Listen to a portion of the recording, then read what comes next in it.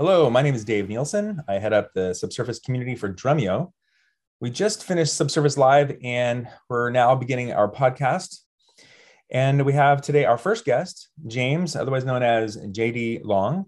He's a quantitative risk manager at a reinsurance company. JD, welcome to the program.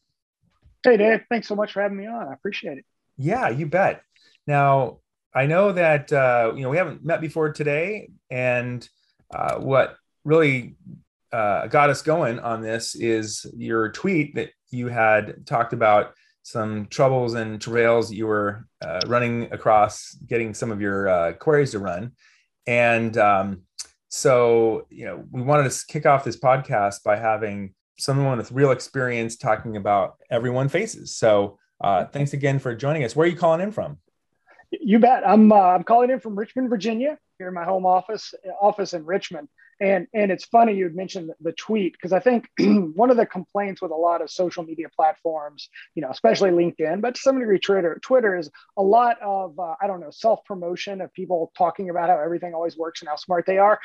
My sort of MO on Twitter is kind of the inverse of that. I do a lot of talking about what's painful, what isn't working, what I thought would work one way, but when I got into it, it actually worked another way. So, I feel like the process, I would call it learning out loud.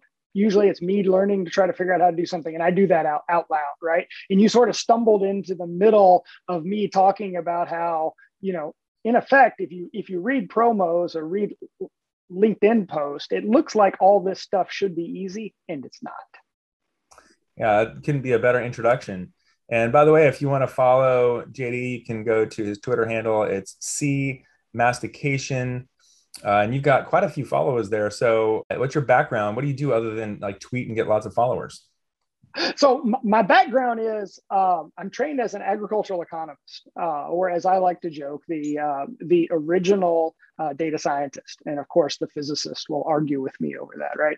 But It's good fun anyway, because we've been doing quantitative work with dirty data, trying to solve numerical problems using sort of coding tools for a long time. As a matter of fact, the SAS came out of NC State, where they were using it in the College of Agriculture, right, for analyzing field trials of crops and things like that. So agriculture has a long history of analytics. Now, I came through agricultural economics programs, did a lot of work in crop insurance, ended up in a reinsurance company that insures insurance companies.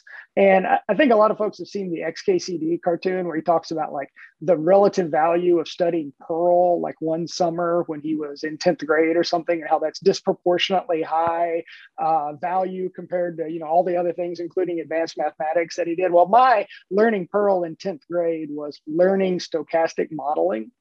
And I learned Monte Carlo modeling partially because I was bad at probability. And so I started building what I later would learn was basically Monte Carlo simulations to teach myself probability, because I could figure out how to use Excel and do that. And it made the learning of probability make more sense, probability and statistics. I had no idea that I would be damn near 50 and still doing basically stochastic modeling. I had no idea that it was applicable in the world of finance, and that whole companies were built on effectively building up stochastic models of their business in order to ensure that they have enough capital. But here I am living the dream, I guess. Sometimes you get lucky at early age and you land on a jet stream that takes you far. Yeah, everyone remembers their first, and I remember mine. Mine was just Excel. That was all. Yeah. I shouldn't, I should claim some other clever programming language, but it was Excel. And it was absolutely Excel for me too. It was Excel and then SAS, right? I learned regression analysis in SAS. And then, later for me, it was R and Python and databases and SQL and all of that. Yeah, nice. Well, good. Well, for your job, like, what do you typically do? And if you don't mind, like, where do you work and what do you typically do? All right. So I work for Renaissance Re, a Bermuda-based reinsurance company. And my discussion here is I'm not representing them. I'm going to share a bunch of strongly opinionated views, right? That's my personality. These are not RenRe views. And if you hear someone else from RenRe talk, they may have different opinions, and that's okay. So these are my opinions, but a lot of it has been picked up in the context of working in quantitative risk management in Renaissance Re. So by quantitative risk management, we mean sort of the intersection of sort of quantitative finance, managing of capital. Like the main thing that reinsurers have is a very large pool of capital, but we got to make sure it's big enough to cover all of the disasters that might befall upon the world. So we're insuring insurance companies. We got to make sure we understand those risks. And we don't want to hold too much capital, though, because then we get a too low return on capital for our shareholders. So I live in that world of how much capital is enough, but not too much, because we want a good return on capital, because that makes us good stewards of the capital that our shareholders have allowed us to use. So that's the world we're kind of living in. We pride ourselves on having an independent view of risk, meaning we don't use just a model that's created by other people. We have our own models for every risk that we take. We have our own representation, and we're able to aggregate all the risk we take all over the globe into one unified model and understand it to make sure we have the right amount of capital. So everything I do is from the individual deals and moving data around for that could be quite small, might be small enough that it's only in Excel, and then we put that into our integrated system, or it could be a very large mammoth simulation, like I think you and I are going to talk about a little later, where we have billions and billions of rows of data and we're trying to do something with that. And that's kind of where you and I crossed, was me kind of complaining about that not being the solved problem that it seems like some folks would like us to think it is. Yeah, no, absolutely. Yeah, that's exactly what attracted me to this topic, or your tweet. And just, I would imagine that once you take on a new risk and you do your calculation before you commit to that risk, that you're probably having to recalculate that and reassess that ongoing. It's not like you just do it once and then you just write it out till the end of the contract. Well, especially what we want to understand is how would other contracts we take on interact with that risk. And by that, I mean, if you have a lot of risks that are positively correlated with that, that has one thing. If we have risks that are uncorrelated or maybe even negatively correlated, all of this kind of goes back to that question I raised at the beginning, or that question I had of, do we have enough capital or do we have too much capital? Well, it depends on if your risks are negatively correlated, positively correlated, or uncorrelated, because that's the whole make a portfolio, right? That's needs less capital than the individual pieces. So yeah, everything we read now, we may not change our view of risk of a deal, but we certainly change the view of risk of the portfolio. And so we spend a lot of time thinking about the whole portfolio. Yeah. So what class of problems are you actually handling yourself, like as a part of your job, or just across your career? What kind of class? You talked about stochastic modeling, but can you elaborate on that? Yeah. So what I have done a lot of in my past, and I do less of it now, but let's take the agricultural space. If I was at an agricultural crop insurance company and we were designing a new product, a new insurance for farmers to insure their crops. And I'm not the kind of guy who models the insuring of barns. The actuaries have that really wrapped up. They understand the traditional property risk, and their tools are really good for that. So I got not a lot to add. What I've got knowledge to add is how do you think about field losses? So losses and damage in yield potential. The thing that is so unusual about that is it's a catastrophic, highly correlated risk. There are idiosyncratic events that can happen, like an individual creek gets out, there's hail in a certain part of a county. Those are pretty idiosyncratic. If you had a big national portfolio, those could be managed by diversification. But an example of a highly correlated systemic event is a Midwest drought. So like 2012. So if you're a crop insurance company and you're thinking about your exposure to risk in the US, you're going to have a whole bunch of years that run profitable. And maybe even they just vary from mildly profitable to very profitable. But 1 year out of, let's say, 20 or 30, you're going to have a huge disaster. And so you've either got to have enough capital to back that huge disaster and pay all the claims, or you've got to have a reinsurance partner behind that to help cover you in those shortfalls. And so what I would do is build stochastic models of, for example, in the US, 10,000, 40,000, 100,000 hypothetical years. And it would model every single state's production, all their yields in the various major crops, and the fluctuation in prices. and build up a unified view that says, what do we think? How much capital are we going to need? Is this product profitable? Because it's easy to design a product that looks profitable the last 10 years, but will lose so much money that 1 in 20, 1 in 30, that you can't make it up in the years in between. That's an unprofitable product. But if you're just looking at 5 years of data, it can be super deceptive. And it looks like you're making money hand over fist until you lose, 50 years worth of data every 20 years. That's not a profitable model. So I build the models that answer those questions. So the old farmer's almanac is not really good enough anymore. Yeah, exactly. Let me give you a great modeling example from crop world. I just talked to one of my analysts through this. Crop yields are always have historically been upward sloping, right? Since the Industrial Revolution, they get a little bit higher yield potential every year. That'll arc out eventually, subject to water constraints or something. But it's been pretty increasing steadily.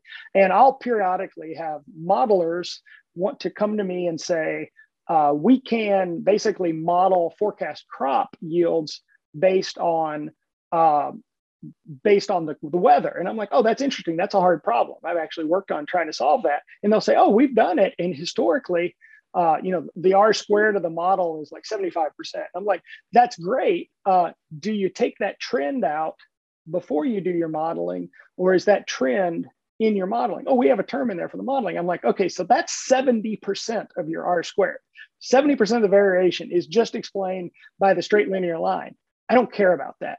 Show me the lift you can make above that linear trend that we can all look at the data and see, because you're adding no value there, right? And when you take the trend out, nobody can model it better than 20 or 30% R squared or something like that. Is really good if anybody can do that. So it's a lot of domain knowledge goes into thinking about these models, right? And so that was why I was so pleased when we got this term data science a number of years ago, is it kind of explains what so many of us do, where we bring this big bucket of domain knowledge in with these programming tools and analytical tools and mash them together.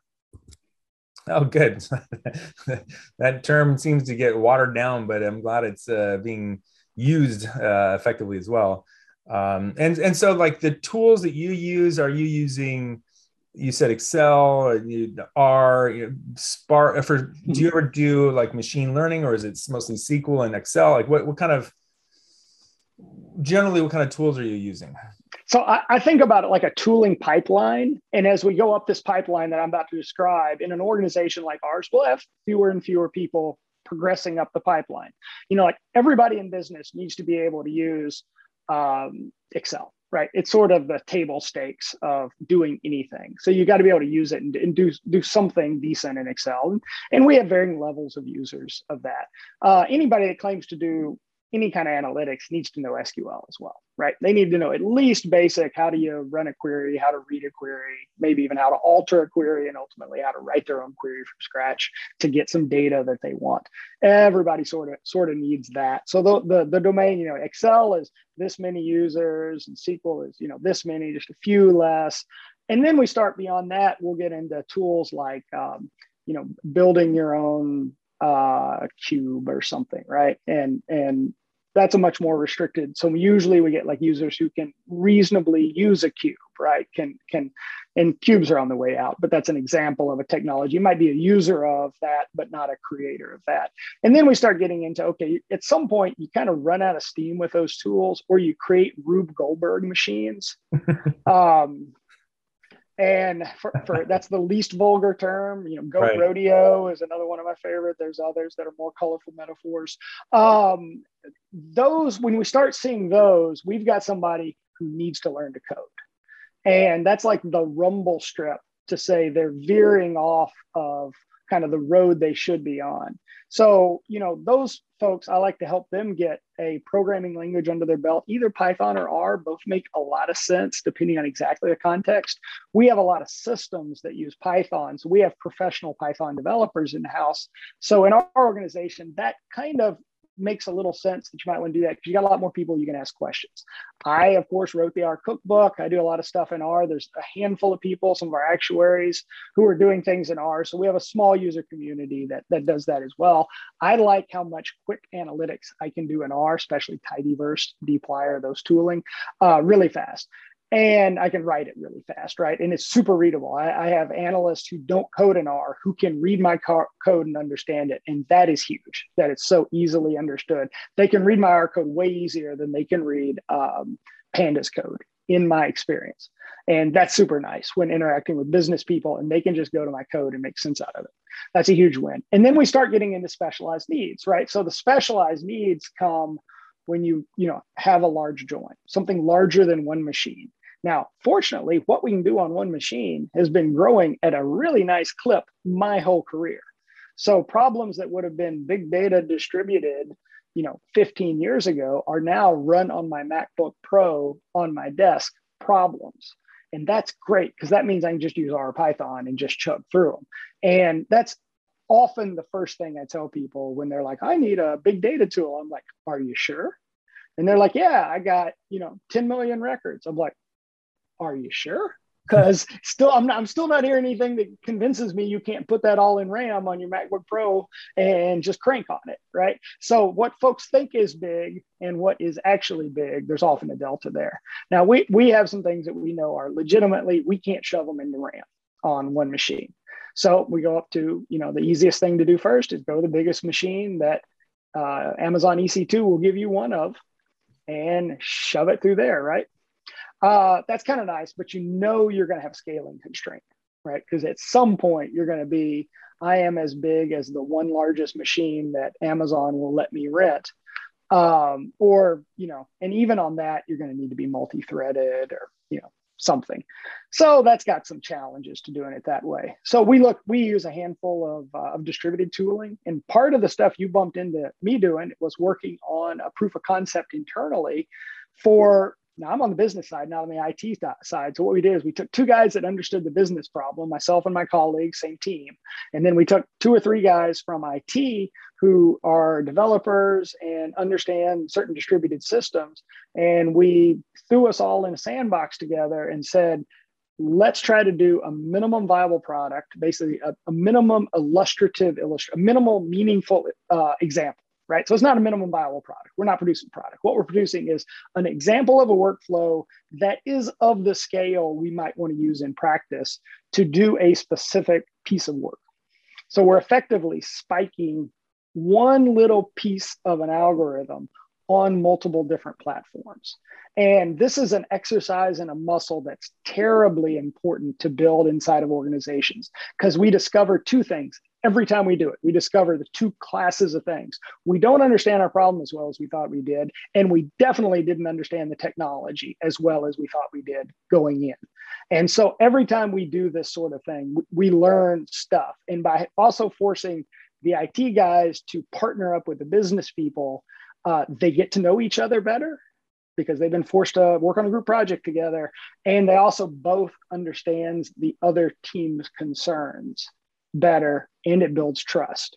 And it's unusual to be in an analytics discussion and someone bring up trust in the context of one person trusting a colleague, but that's a real constraint in modern organizations of, can I get good, clear answers from my IT guy, or is the business guy going to be an asshole if I ask him a technical question or admit to him that I don't know something about the business? Is he going to make a big scene about that and make me feel stupid as an IT developer, right? And so by pairing us together the way we're doing, we're building trust, and they're learning that, we want them to know what they know well, and we want to teach them the rest. And they see how eager we are to give them business domain and how there's no penalty for not knowing something in the business. We love to teach them more about the business, and we start to build trust. And likewise, I literally told in a chat discussion yesterday with my team, I'm like, here's what I think I'm seeing, but y'all call me on this if you think that this isn't right. And they will learn to trust us that we don't think we have everything figured out. We're basically all raising hypotheses. So anyway, the whole point is we solve technical problems, we understand the tooling and the problem we're trying to solve, and we're building trust between our teams. And that's part of what makes us a high-functioning organization able to do hard things, in my opinion. No, that sounds great. And it's also, so much more enjoyable to work on a complicated project where you're not having to stumble through so many details that, are not your domain experience. and you get to learn from somebody who's already done it. That's a wonderful experience. You know, I have seen in COVID, you know, we're using Microsoft Teams. Other people use Slack. There's pros and cons, but the idea of having a forum where folks can brain dump in, like, and especially where we're a little bit async because we got people in Europe and people in the US. So we've got about half a day of overlap. And then I can come in the morning and see some of their brain dump of what they've been doing. They can come in, they see some of what I did after they went home the night before. And then we have a few hours and we can do face-to-face meetings during that and catch up and talk about the things. But it's basically like being able to read their, I think of when I did, science and we had lab notebooks. It's a little bit like reading the lab notebook of someone else, and then we have a meeting to talk about it. And that work cycle has worked pretty good for us, I think. Now, I tend to learn out loud more than other folks, but maybe I hope that I make them more comfortable sharing lots of stuff because I share, a very emotional roller coaster constantly when we're learning these tools. Well, you just said work cycles. That reminds me, this is what we came to talk about, right? Yes. Yeah. So you got this team together, and now right. you're putting together the MVE. Right. Oh, I like MVE. Yeah. And then and so what is that work cycle like? And so talk about your pipeline or your work cycle or whatever, however you describe it. So we started with knowing, what blob of data we wanted to start with. And we knew we had some problems with that data, or not problems like quality, problems like its nature was gnarly. And the gnarly nature is it has natural groupings, and those groupings are highly imbalanced. Some of the groupings have a few thousand records and few have millions of records. And in most distributed systems, there's kind of an expectation to partition your data across the worker nodes, and it's often best to partition by the thing you're going to join on. Our very first join is highly imbalanced. It's joining highly imbalanced data to other highly imbalanced data, and it just makes a mess right out of the gate. So my very first spike I used synthetic data, and it didn't have this balanced problem. And I was working in Spark, and a bunch of stuff at really high record counts went really fast. And I was like, this is going to be a freaking breeze. We're going to blow this problem up. Like, we're hoping to get 30-minute runtime. I'm going to get sub-minute runtime. This is going to be fantastic. I'm going to get a promotion and be a hero, and this is just going to be fantastic. And then I went flat and hit reality as soon as I started trying to do this with real data. And this is like where I say we learn about the tools and we learn about our problem. I knew we were a little imbalanced, but I didn't understand the implications of that data imbalance when it comes time to work with a distributed system. So I've fought that in Spark, and then we've done a spike in Dremio, and Dremio handles the imbalance a lot better because the way its underlying technology works. And then we're working on it in Dask as well. And I was kind of griping that, step one in Dask, I found a little harder than step one in Spark, but just step one, right? They have a lot of pros and cons after you get past step one. Dask feels kind of nice from Python. Spark feels a little bit like I was remote controlling a JVM from Python, because I am. So like I'm seeing these trade-offs and I'm learning the trade-offs between the tools. So what we immediately did is said, let's, and it's hard to like subsample this. If you have the real problem is this weird shape of our data and the volume, we quickly learned that subsamples can be really deceptive. So we just said, let's work on the whole thing. So we took and instead of trying to use synthetic data, we're trying to use a subsample of the data. We realized we got to spike this thing using the whole data corpus that we're going to try to move through this workflow. And that made our progress really slow. But we felt it was real important to do that because we were afraid we would just go down these misleading roads that overfit the workflow to the sample of the data we had. And then it's when we start using non-sampled data, we realize that is a path that won't work at all.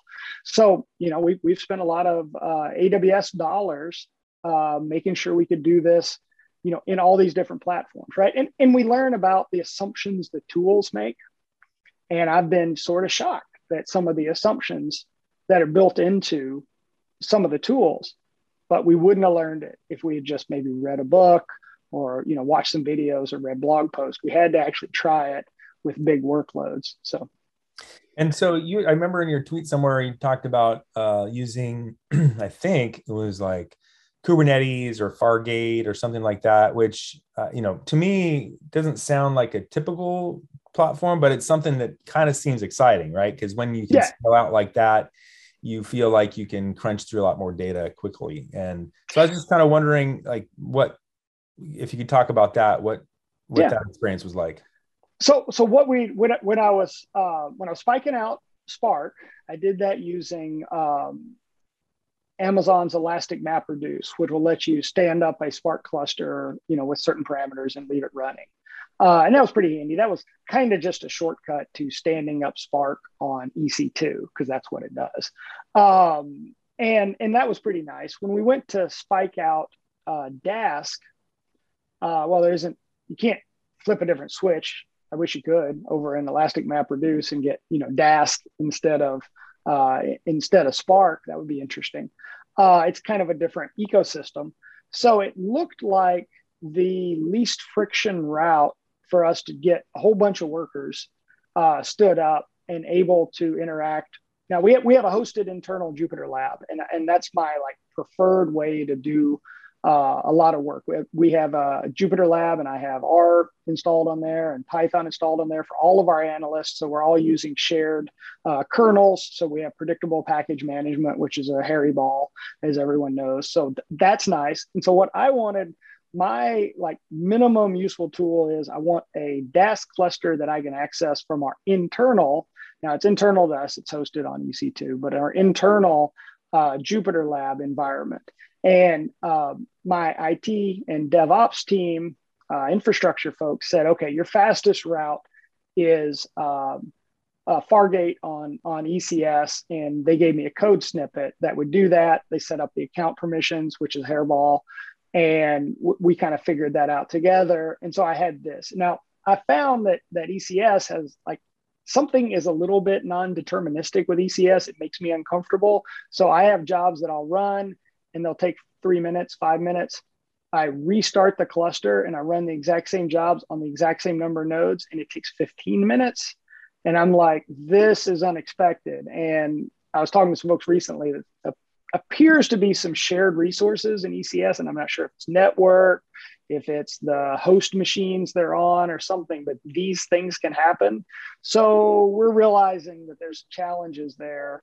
We took that path because my IT folks could get it inside of our virtual network and get it connected and plumbed in the easiest. They thought, we realized we need to be doing EC2 machines so that we get slightly more isolated. We want to be running nodes big enough that we don't have to worry about sharing the contention because we're sharing hardware with someone else. So, and we also want to run nodes that are bigger than Fargate on ECS will allow us to do. They have a certain size minimum. We want to be something like 4 to 6 times as big as that.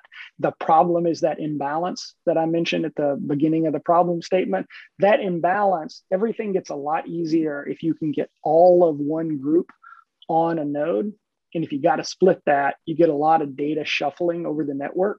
So in general, we want to run on fewer nodes that are much bigger so that we reduce the probability of having to blow our data over the network. And what size data are you talking about? Let's see. I can't pull it off the top of my head in gigs. I should be able to, but I'm having a little trouble here.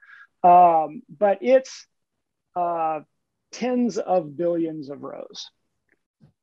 Okay. Yeah. And the first thing we do immediately right out of the gate is we join that big billions of row table to a 100,000 row table in a mini to mini join. So we go from 30 billion to 75 billion. It actually produces, it blows it out, and we end up with more after the first join. And then we do computational steps on that and bring it back down. But that's kind of the problem space where we started, is can we just solve it? I have colloquially called this internally the big join. I used to call it the big ass join, and then we started writing it down, and I felt real uncomfortable, so I renamed it the big join. And so we have the big join as sort of our first spike on any technology that we're kind of trying out. And where were you, like what's were you storing this on S3, and like what format were you storing your file? Yeah, so we started. We had our first experiment with this was actually data that was already in Redshift, but we know that our data before it goes into Redshift is in S3. So we said, well, let's back up and say if we didn't load this into Redshift, right? Because Redshift is great and it's neat, but the problem is you got to load your data in Redshift, which takes a while. So we said, okay, if we're going to use these other tools that decouple storage from compute, this would be sitting in S3. So let's just put, one blob worth of data over in S3, and we'll spike it out on our different platforms, all from the same source. So we control the upstream process, not the team I'm on, but I mean, corporately, it's an internal process that produces these large files. So we could have it shaped differently if we need to, or compressed differently, or, chunked differently. But right now we're sort of assuming that just appears in S3, and then we've got to consume it for a downstream process. Okay, so if we start putting this all together, you get your data coming in, you put it on S3, you can help decide how that's going to be structured or stored or compressed, et cetera. Right.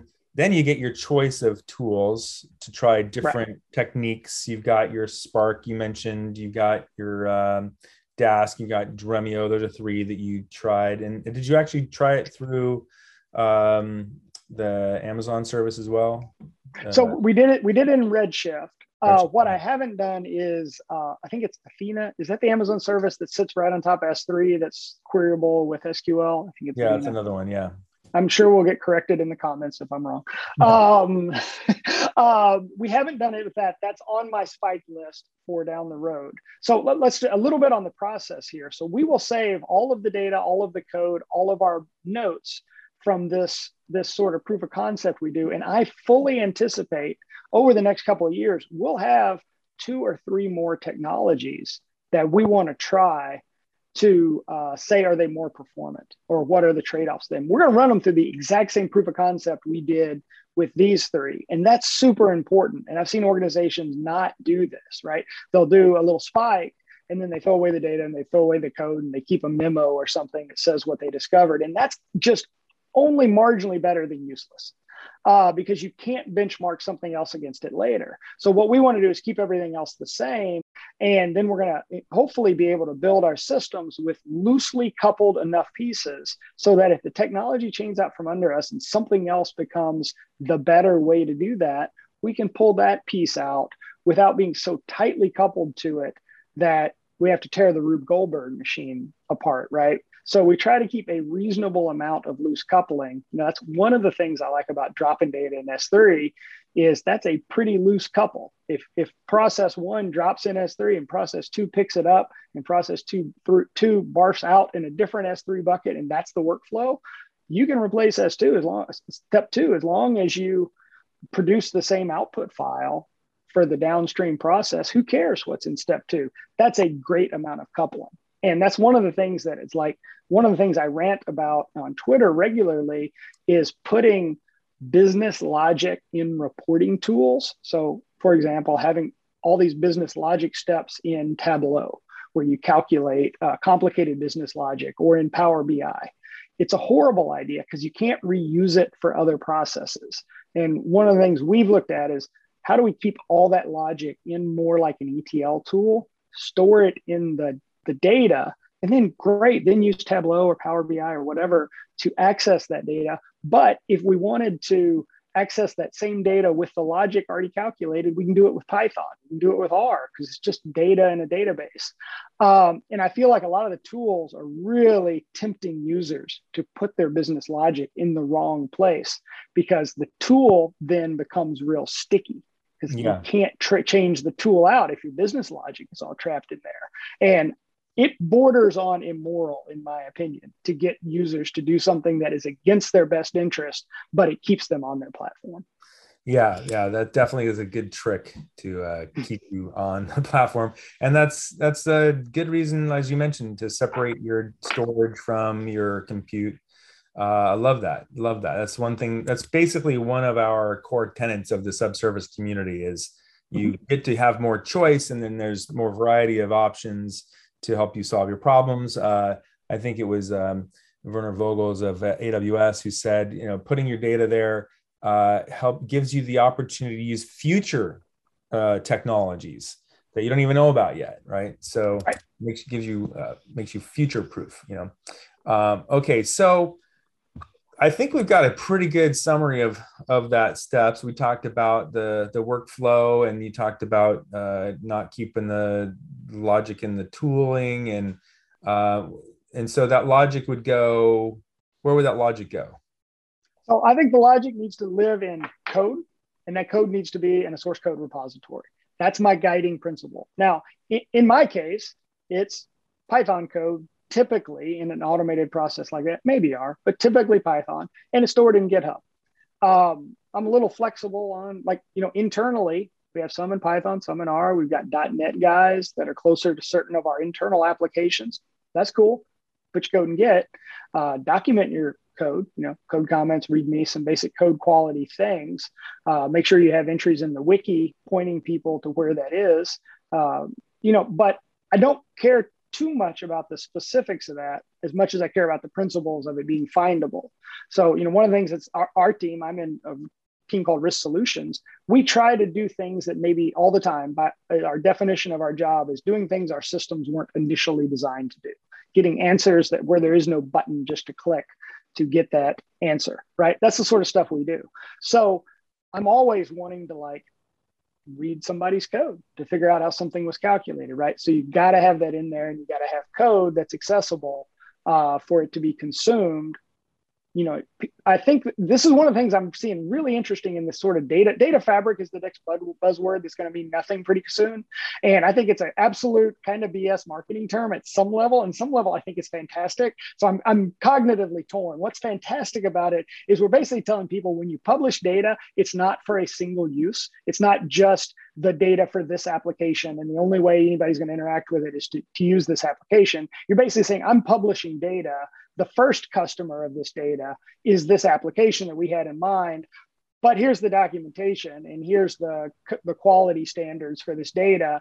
Other people can connect to it for other processes. Okay, we've been doing that for years. We just didn't have a service contract, conceptual service contract, with the internal people who were producing the other data. They were just doing it, and we'd sneak into SQL Server and slurp out what we want, right? Kind of on the sly. And doing the data fabric approach seems like we're just formalizing that and basically making defining the ground rules. Now, you probably know more about that space than I do, and I'm sure our listeners do.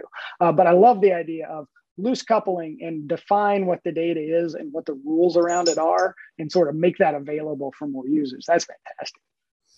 Yeah, I think as we become more and more comfortable with reuse and splitting apart things, that's what's going to be more valuable and needed. So yeah, I feel the same way. It's like great marketing term. Another marketing term is like data mesh. That's another one. Yeah. And I have absolutely zero idea the difference between data mesh and data fabric and all that. I don't know. I at the high level, all I can tell is that the data fabric seems to be a little bit more focused on specific tools and workflows. Data mesh seems to be a higher level and involving cultural issues as well around organizational change, that kind of thing. So there's a little bit. Cool.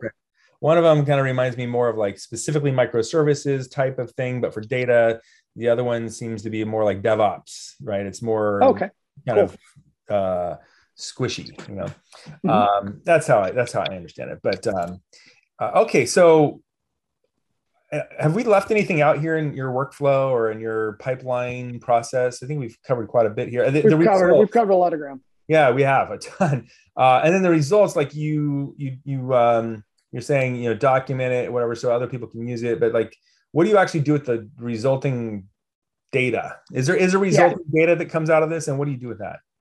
Absolutely. So it's going to go into a, I don't know, a destination source for consumption. And now, if that may be like one of the things we're looking at is some of this may end up in Dremio with Power BI on top of it, for example. That would be a use case we kind of like. So that's a kind of a weird workflow. So let me mention that you are affiliated with Dremio. So let me mention one of the weird things. I think about Dremio a little differently than like your sales and marketing folks, in that there's a use case in Dremio for traditional data lake, put a bunch of data here, plop a viewer of some kind on top of it, Power BI, Tableau, something else, and kind of access that data right there and sort of, we append to that, and that becomes our view to our data. The other thing that we're kind of seeing is if I have a problem that in a coded workflow, so I'm in Python and I have a problem where I find myself, I got a bunch of Parquet files and I need to do, say, queries and joins. I need to do stuff that can be expressed in SQL. The fastest way to do that is Dremio right now that I can find. If the problem can be expressed in SQL, right? If I want to do an OLS regression on all the nodes, Dremio is not the right tool, right? And nobody thinks it is. But what I want to do is just say, oh, give me certain subsets and the data is in those Parquet files, it's really hard to beat just doing Dremio with that. So we use Dremio, or looking at the possibility of using Dremio kind of upstream from code to sort of get chunks, get things that we want and do big joins in our workflow. And then we carry the workflow down, and then we plop data, we blow data out at the end of the workflow process back into Dremio to do a traditional data lake sort of Dremio approach, right? So we've got, on the one hand, we're using it like a query appliance. And on the other hand, we're using it like the data lake, like you might imagine the marketing material says that's what you should do. I think it's that other use case that's so interesting and surprising to me, the one of treat it like a library for parsing and joining Parquet files, because it's the fastest version of one of them we got. And so a lot of the nudging that I'm doing the Dremio team is make sure the SQL Alchemy libraries for Python are good and fast, because I'm going to want to do a bunch of back and forth from Python, and SQL Alchemy is the way to connect to databases. So make sure those are good, make sure they're fast, and make sure everything that I might want to do with standing up clusters and nodes and carrying them down, make sure I can do all that from the API, because I want to use this thing like a computational appliance. And actually, it's not going to be me. It's going to be people who are actually good developers on our team, not people like me who build proof of concepts. But that's like an interesting use case. And we've been a little bit surprised. I didn't expect that when we started kind of playing around with Dremio. We haven't nailed these workflows down. I'm not sure this is how we're going to use it, but we're looking at these at real possibilities. Yeah, well, I think that speaks a little bit to the fact that performance of these types of queries has increased to the point where you can use them in more ways. Exactly. And kind of unexpected ways. Yeah, that's right. That's an interesting one. I hadn't thought of that. That's pretty cool. One of the things, I come from a database API background, and I think about like putting APIs on top of Dremio, and it's not necessarily the most popular thing yet, but this is kind of like that, right? You can kind of put it perhaps into a workflow where you got an input and output, and then that feeds another input and another output. Well, and even if I'm not returning data through my API to Dremio, let's just say it's SQL Alchemy, right? All I'm doing is effectively passing SQL to it. That SQL can read from S3 and write at the end of all the workflow to S3. So I could just be using the API to go tell Dremio to do a thing, and it does it all, and the data never gets pumped over the database connection. The data just moves from one place unprocessed in S3 to a different place where it's processed. And then my workflow picks it up from there, right? Because I got these decoupled workflows, hopefully, that are all abstracted with S3 buckets in the middle. And that was a workflow that I didn't realize was plausible or meaningful, a year ago. Nice. Well, thanks for sharing that. Let's wrap it up by getting your thoughts on, the state of the workflow today. Where are some of the challenges that you think the community needs to address, or where are some of the bottlenecks that you still face that you think like we all would benefit from learning about and perhaps trying to address? Yeah, two of these jump out at me really big because they've been pain points that I've seen. And when I go talk to smart people, they have the same pain points. The first one is it's hard in organizations to set up permissions and roles in the cloud environments and do it in such a way that allows security, privacy, and the freedom to experiment, right? It's like, pick any two. And getting all three of those is tricky. And the right way to do that isn't immediately obvious right now. Now, it seems like some companies that are small have seemed to have some luck with that. It's kind of easy when you got 5 users or whatever. And companies that push the permissions down to maybe individual team leads to parse those permissions out, that you lose the centralized control, but it sort of takes the friction out. It's not obvious what the right workflow is. We've decided to centralize it, and we have a bunch of rules around it, and we've realized that's so high friction that we're beginning to, now we stand up a sandbox that we're going to give people more permissions, but it's not going to have access to certain things. So that's a trade-off. And getting that balance right is hard.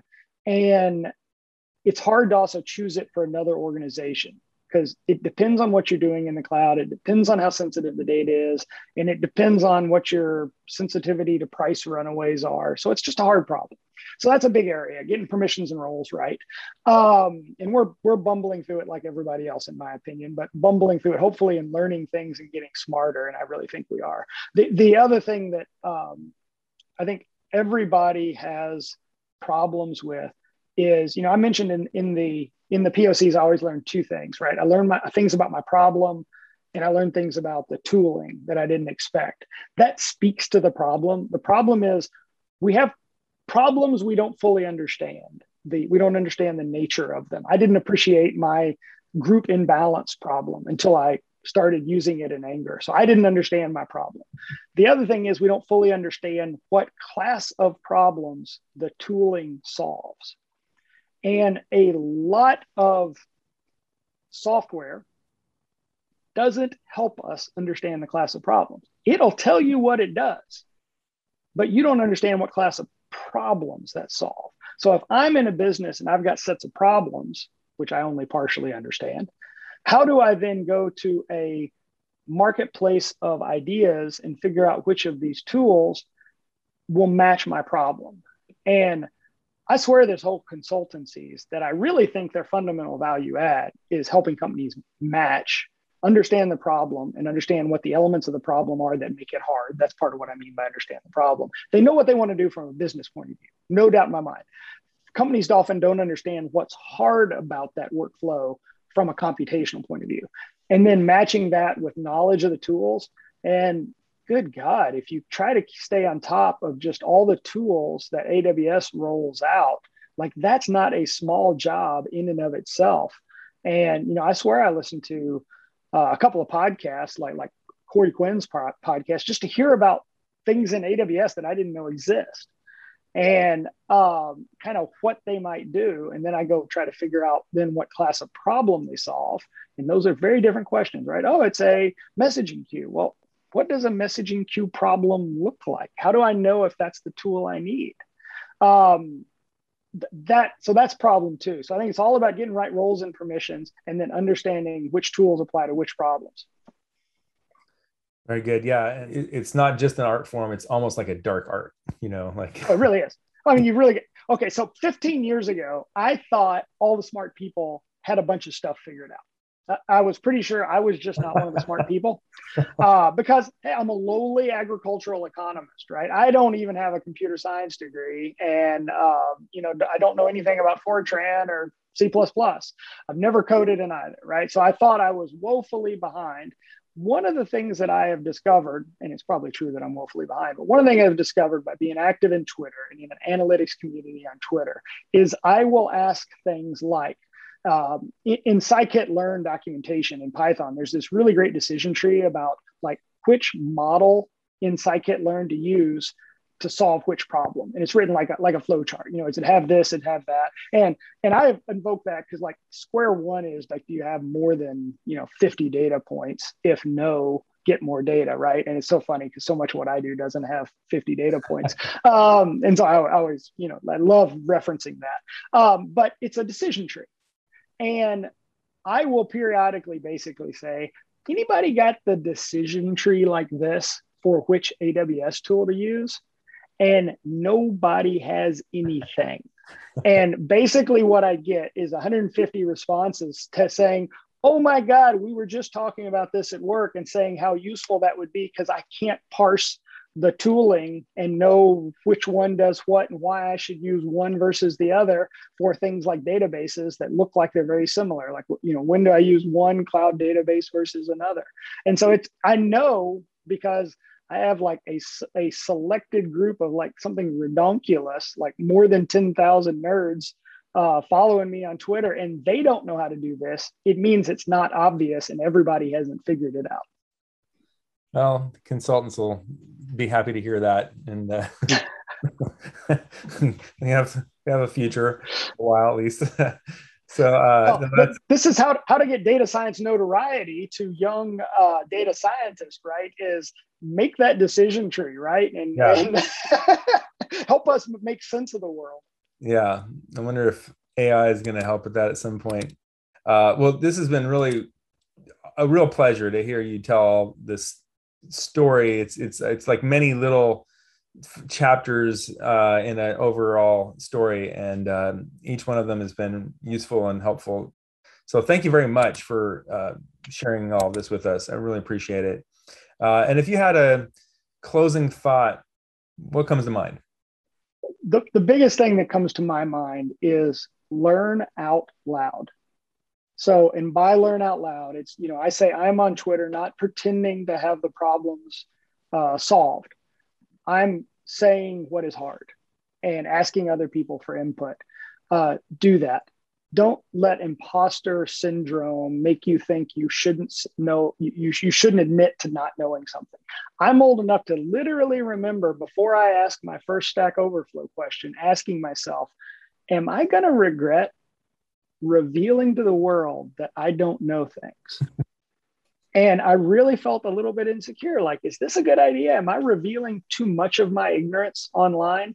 And the irony is, for a long time, I was the top 5 question asker on the topic of R in Stack Overflow, because I finally decided, yes, this is actually important because other people don't know. I don't know. I'm going to learn, and I'm also going to make other people smart, learning from my ignorance. And I jumped headlong into kind of bootstrapping by asking a lot of questions in Stack Overflow about R. And it has that changed my attitude to learning out loud. It's out there for the world to see. My learning journey from where I didn't know shit to actually I don't know a few things is out there, and it's very public. And so I'm not insecure about saying I don't know. And that's the biggest advice I give that to my new hires who work with me. I'm like, you're waste so much time by not asking questions, not admitting that you don't know something. And it's okay to ask a question, even if you feel like you should know it. Even if it's like, I think you have explained this to me before, ask again. So my biggest encouragement to people is always ask lots of questions, learn out loud, and always plot your data. That's an excellent recommendation to end with. So, well, thank you again, James, otherwise known as JD Long on Twitter. You're actually at C Mastication. And what does that C stand for again? So I originally blogged, and I haven't updated my blog in years. My blog was cerebral mastication. Right. And when I started Twitter, I had no idea the downside of a long handle, but cerebral mastication was too long. So I was like, I don't know, C mastication. And then it sort of stuck. And it's funny, people have created up narratives to what does the C stand for, because I'm not really associated with the blog anymore. And they thought it was like the C language. I don't know C. And, or something else. It's short for cerebral mastication, which was my blog. Okay, good. Well, maybe someone will go dig that up, but it's all still out there somewhere. Well, thank you again. I hope it sounds like, this is a journey for you just as well as everyone else. So I hope we can have you back sometime. Subsurface will be, we haven't set a date yet, but probably in about 6 months, maybe we can have you come and share some more there. But we'll definitely hope to have you involved again sometime.